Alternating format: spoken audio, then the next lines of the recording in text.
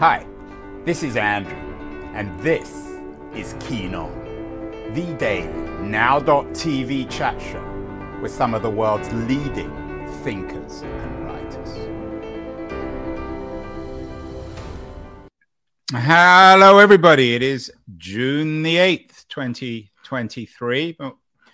For today, for Keen On, we are going back to the 70s, back more than 50 years. We already did a show this morning with the NYU historian Martha Hodes, My Hijacking, which is her fascinating memoir of being on a plane that was hijacked by the Popular Front for the Liberation of Palestine, a plane that was exploded in the desert in 1970.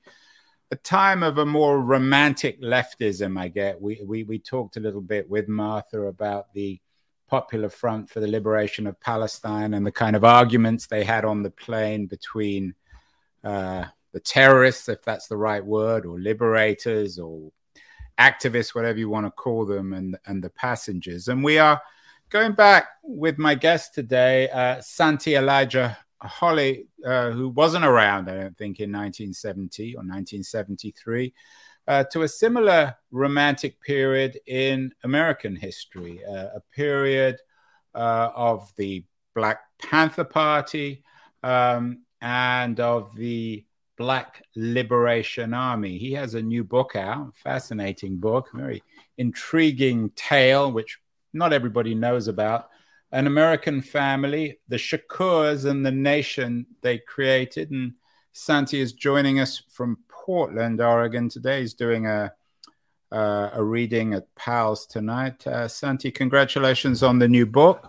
Thank you very much. Yeah, thank you. Appreciate it. So I don't want to sound too ageist, Santi, but I'm guessing you weren't around in 1970. That's a good guess. That's a really fair guess. Yeah, I'd rather be your age than my age. So what interested you about this project? You're a journalist. What is it about the Shakurs and the Black Liberation Army and the Black Panthers that intrigued you enough to write the book about it? Well, for me, it began in something that actually was in my lifetime, which is with Tupac Shakur, which is probably the most familiar Shakur name, obviously. I was a fan, back in the 90s when he was still alive and still performing and still recording. But I didn't really understand the depth of what he was saying until I got older. And, and I embarked on this career of writing and sort of showing the connection between social justice issues and popular art and entertainment. So I was looking back at Tupac's lyrics in his interviews, and I was learning more about what he was talking about. And I was surprised to learn just how passionate and intelligent he was about these histories of Black liberation fighters and the Black Panthers and everything. And why were you surprised?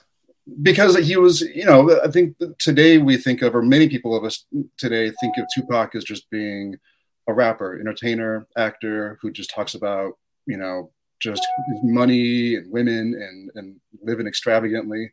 I certainly did not read too deeply into his lyrics back when I was a kid. But when I learned more about his mother, Afeni Shakur, and her time as a leading Black Panther in the late 60s in New York, it made sense because he was raised that way. He was always raised with this history. And so I wanted to dive deeper into the history of who the Shakurs were before Tupac and how Tupac came to be who he was. And I just uncovered a whole history of this remarkable family and just how many people in the family were active, were leaders, were influential, even to this day, to certain movements in certain communities. The Shakurs are heroic. And so I just felt like I really wanted to learn more myself. And the more I did, I just uncovered this huge history, this sort of untold history that I thought deserved to be more, widely known. So that's what Funny because the show I did with Martha Hodes was about how conveniently we forget. And you make the same argument. You wrote a piece a few years ago for the New Republic suggesting that whilst the Black Panther Party might be popular, we all know the movie Judas and the Black Messiah, the actual Black Panthers have been forgotten. Why? Is there a convenience to forgetting them, both from white and black America? Is it a painful episode that none of us really want to remember? It certainly is painful. And I think those of us who, and I've talked to people who told me that they never learned about the Black Panthers in school. Not until they were older did they learn about the Black Panthers. I knew something about their legend. I knew, the photos of them holding guns and the black berets and just sort of standing up to police officers. But I didn't know the deeper history of feeding school children, providing healthcare to the community, providing legal assistance to the community. That's something that I feel like is the quieter things that we don't really learn about too much. They're obviously very controversial, Santi. There may be other people who would not necessarily agree with what you said. How did this research change your mind about these people, of course, who have been vilified by some because of their commitment to violence?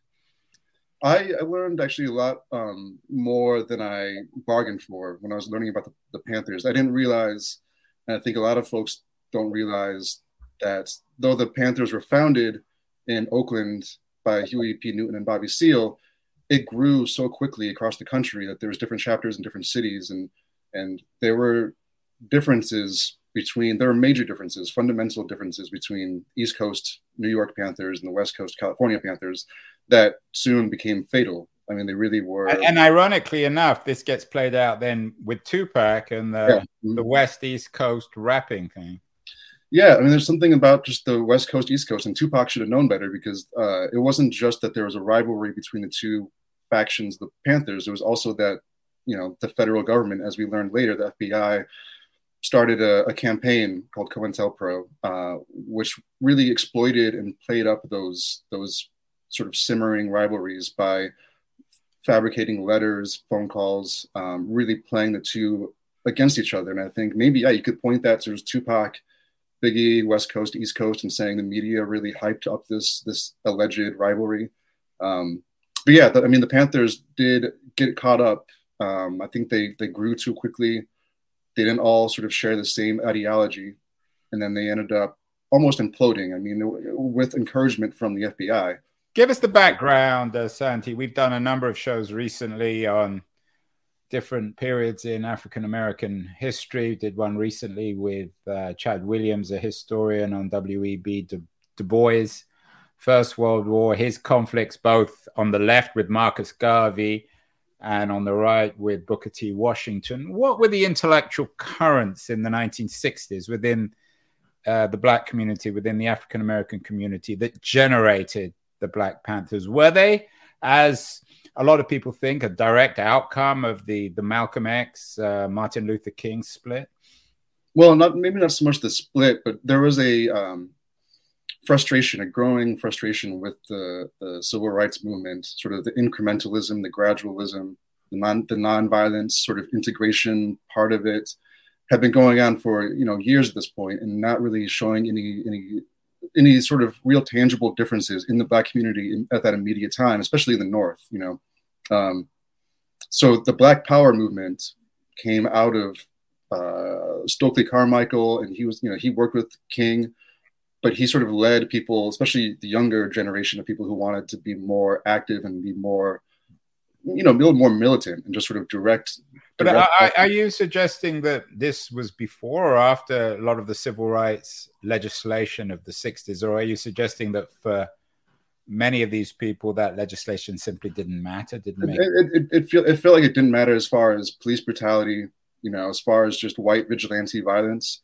I mean, the legislation, the civil rights and voting rights legislation, those were good. Those were real results. But as far as just people who were just in the city and urban areas who weren't so concerned about voting, they just wanted an end to police brutality and being incarcerated. And, they wanted to feel like they were actually directly involved with something besides just marching and holding signs and, singing songs. They wanted to do something more active, more, more just a little more exciting. But that sort of came out like the Black Panther Party really started as a self-defense collective. They just wanted to protect people in their community from police harassment and police brutality. Tell us a little bit about this very romantic figure, Afeni Shakur. Here we have a photo of her from 1970. This was Tupac's mom, right? Yeah, that's her mother, and she was a Black Panther in Harlem. She was a leading Black Panther in the Harlem chapter. She was really young. She married the founder of the Harlem Black Panther chapter, his name is Lumumba Shakur. Those two were married, which is how she got the Shakur name. And she was part of what was called the Panther 21 trial, which was when 21 Black Panthers in New York were on charges for conspiracy to blow up different places in New York, to shoot police officers. There was an early morning raid in April 1969, and many Black Panthers were jailed for over 2 years waiting trial, and the trial itself was 8 months, which was the longest at that time. And Afeni chose to defend herself during her trial. I mean, she had no legal training, no legal background, but she felt like she could represent herself because she knew that she was innocent of the charges, and nobody else could really speak for her. So she just argued her case in court. And while she was on bail, because a couple Panthers were on bail at the time, and while she was bailed out, raising money for the other Panthers who were still in jail, she became pregnant with a child who would be born only a month after she was acquitted of the charges. And that baby was Tupac.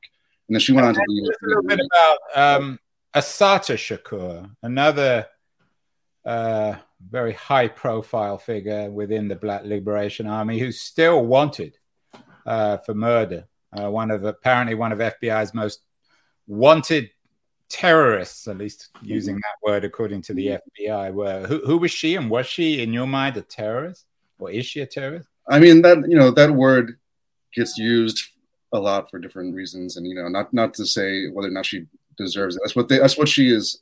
That's what she's been tagged with by the FBI. But I mean, that aside, she is definitely FBI's most wanted. She's high on the list, and she's been in exile for 30 years. And she came in. She was a Panther for a short time in New York. She was friends with the family. She's not, the Shakur name isn't something that you are necessarily born into. Sometimes you take the name as a. This is the nation. In your mind, this quote unquote American family with a K is, in a sense, a nation. I believe it's a nation. We think of a nation as a nation state. This isn't the case. A nation is a collective of people who, by religion or ideology, have come together, united. And that's sort of what the Shakurs are. They're a tribe of people who have taken the name to show solidarity, common cause.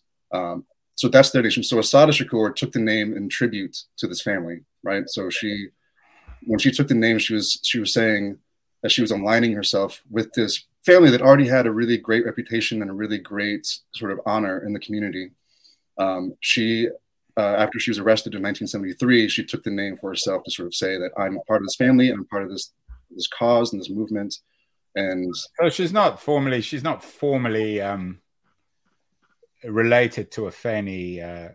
No, not at all. She's not technically a blood relative. Many Shakurs are not blood relatives, and the way that we think of a family is blood relatives. Do you see Tupac, what he did, his art, his ideas, his behavior, as being a direct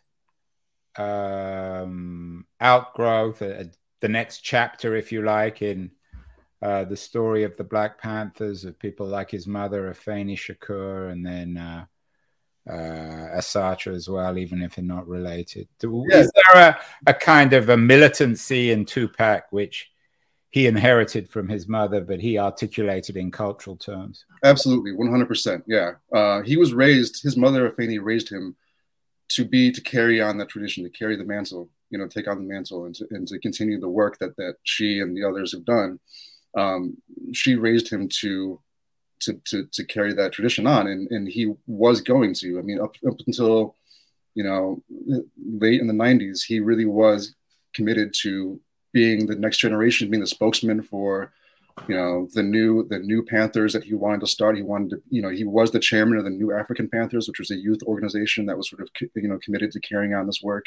He was raised in the movement, and he was raised with the idea that he would pick up where the others fell off, where everybody sort of got scattered in the 80s. Tupac would be the next. So what exactly the chosen one. By the 90s? I mean, obviously this was before Obama becomes president. There were changes. How would a Tupac or the people around him, how would they have responded to arguments? Well, certainly not an ideal country, but things are getting better slowly. That's the same argument that they were making in the 60s when the old guard of the civil rights movement was saying, well, we are making some progress here, but others, meanwhile, people are still dying in the streets, people are still being shot by police, so people are being rounded up and dying, Yeah, I mean, slow changes, incremental changes sometimes aren't good enough. When you see people, you see your community struggling, and you see poverty around you, and you see not really changes that are affecting you directly. I think Tupac and I think all the others, the Shakur family and others around them would have made the same argument today, saying, who cares about, we have a black president and we have a Black Lives Matter movement, and we have people who are putting yard signs in their window and people who are, just doing these sort of performative things. I think they would really call it out. I think they would call it out pretty hard, just as much as they did back in the 60s and 70s. And I think Tupac, if he had been alive today, I think he would have still been just as passionate and militant as he was, when he was a young man in the early 90s and into the mid 90s. I mentioned Chad Williams earlier coming on the show talking about Du Bois. In some ways, these are the same, similar debates, at least, or throughout the history of the African-American community before and certainly after slavery. Was Tupac and the Black Panthers, were they essentially arguing that nothing could change in America? Were they Marxists? Were they Africanists? What tradition in the African-American intellectual tradition did they embrace? They were, the Black Panthers, at least in Sacramento and in the West Coast of California, did approach it from a Marxist-Leninist standpoint. They thought the whole capitalist system needed to change. Other Panthers and other movement people didn't so much get into the sociology, the economic side of it. They just wanted more just direct action, self-defense, self-determination. And I think, that argument from Du Bois, it goes back to Booker T. Washington and the differences of, and the left, of course, the Marxist left. In a sense, then they are very much like the Popular Front for the Liberation of Palestine that, for better or worse, no longer exists. Some people might argue, Santi, that kind of ideology is slightly absurd. Would you agree? The ideology of what?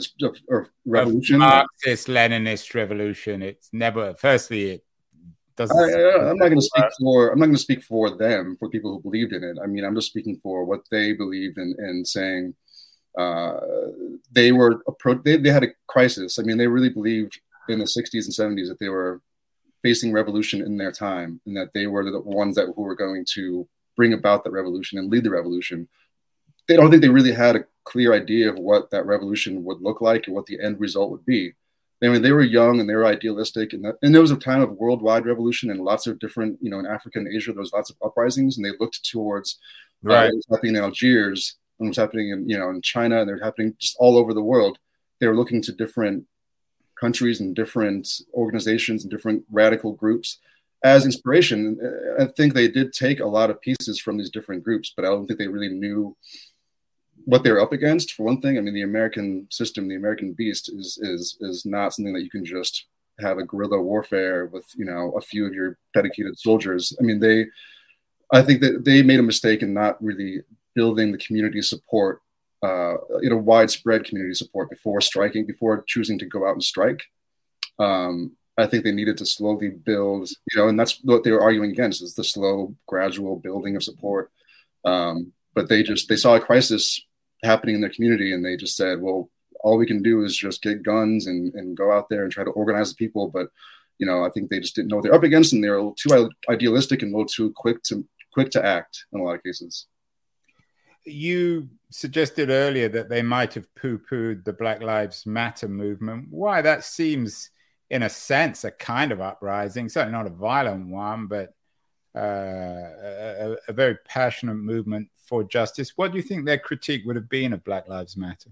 I would say, and actually somebody who I spoke to for the book, during this book, Cleo Silvers, who was a Black Panther and a young lord and worked with the community in the Bronx and was very just an influential, very passionate person.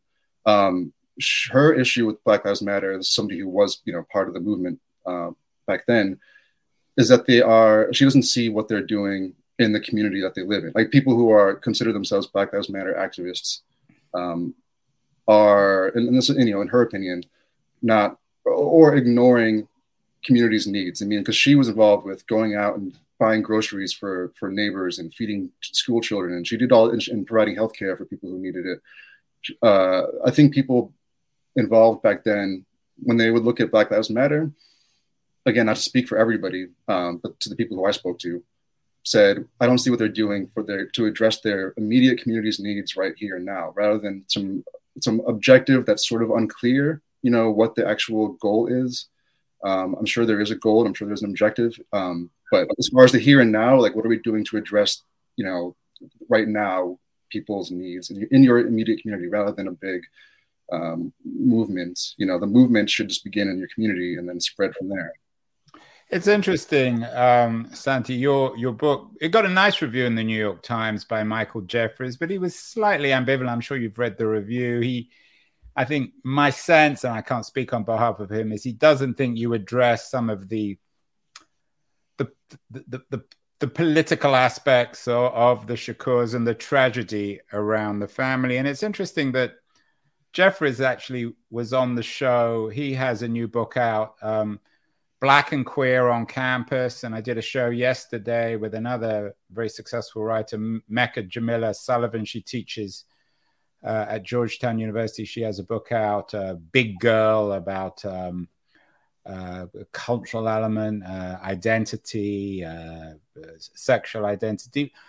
What do you think, Santi, the Panthers would think about this shift into a focus on intersectionality and sexuality and identity inside and outside the Black community? Do you think they would embrace that, or do you think they would argue that there needs to be more of a focus on politics and socioeconomics?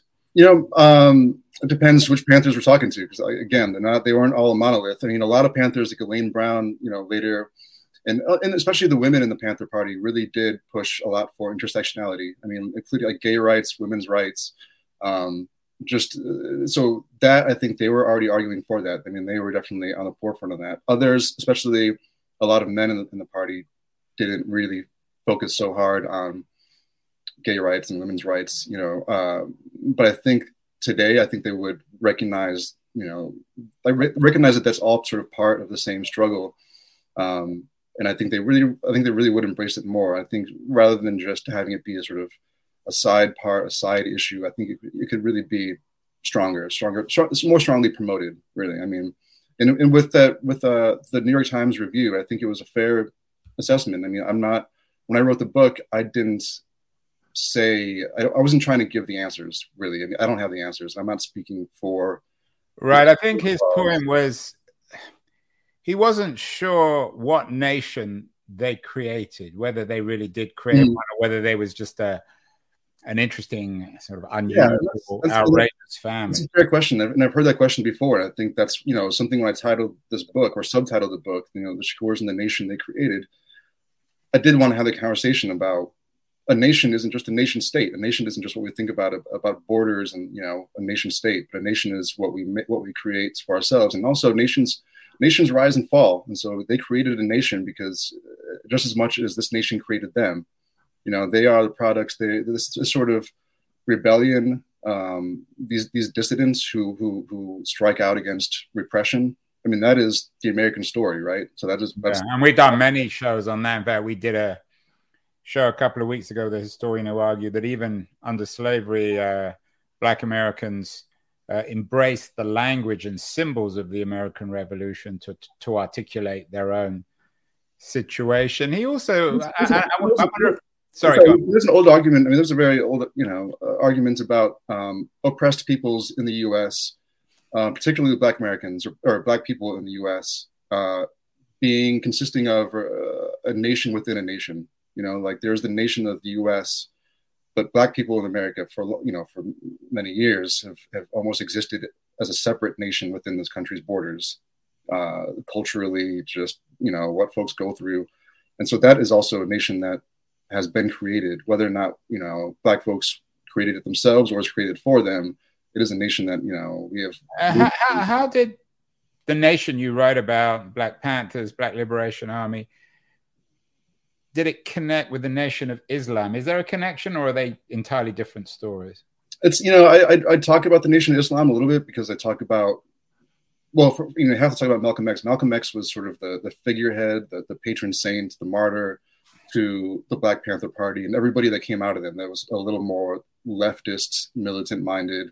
Malcolm X was, so he came out of the Nation of Islam, and he was already out of the Nation of Islam when he was murdered. But the Nation of Islam they put forth the argument that Black Americans need to have their own nation in the U.S., an independent Black nation in the southern U.S. Nation of Islam put forward that idea. They didn't really have a plan to do so, but they said, this is what we should do. We shouldn't integrate. We should separate, have our own land, that was their argument. And that argument was picked up by many people following them who weren't a part of the Nation of Islam, but still believed that the only way to survive in America was to break away and to secede, but also to secede with peacefully, which was never going to happen.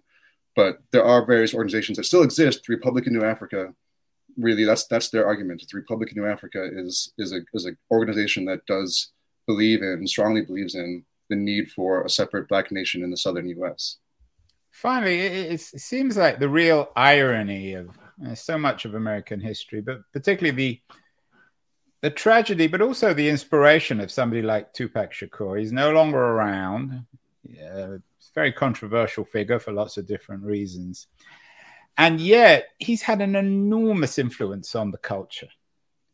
So, and you noted that the Black Panthers, they're popular, but they're forgotten.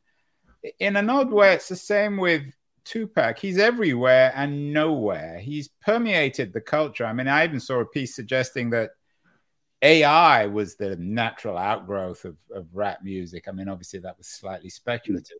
But my point is, what kind of historical conclusion do we need to come to about Tupac and indeed this whole American family, in the sense that they're so central and yet they've also been simultaneously conveniently forgotten? I think Tupac has actually been seeing a resurgence in just recent years, especially this last year. He was just given a star on the Hollywood Walk of Fame yesterday. There's a 4-part TV series that explores his relationship with his mother, Afeni. There's there's multiple books coming out about him, and I think people are starting to sort of look back at him, like I did, look at him and realize what he was talking about and how prescient it all is today, and to say, oh, the things he was talking about today are still relevant today. He can still be a voice for us, because we don't really have a lot of popular entertainers today who are as, who come out so forcefully and so passionately about these issues, about social justice and racial justice issues, as Tupac did. And we have a few, but not who have such a platform as Tupac did. So I think that's why a lot of us today are looking back at Tupac and then looking back at his mother and looking back at his whole family, is because it is such an important story to see what we're dealing with today and the various concerns, but also the challenges and the warnings that, the things that they lived through and survived. We have to really take that into consideration in how we go forward and what our next moves are going to be, if we're going to keep up this fight. We meaning the African American community or the working class? We as a country, because we are, again, facing a crisis. So I think the whole country is in it together, and we're facing really like sort of polarity and division like we haven't seen in many, many years. And maybe, it seems like there's a lot of similarities that are happening 60s and 70s to now, and how we go forward and address those things. It really is important to look back at, what happened before and who died, who sacrificed, to sort of address the same things that we're addressing today.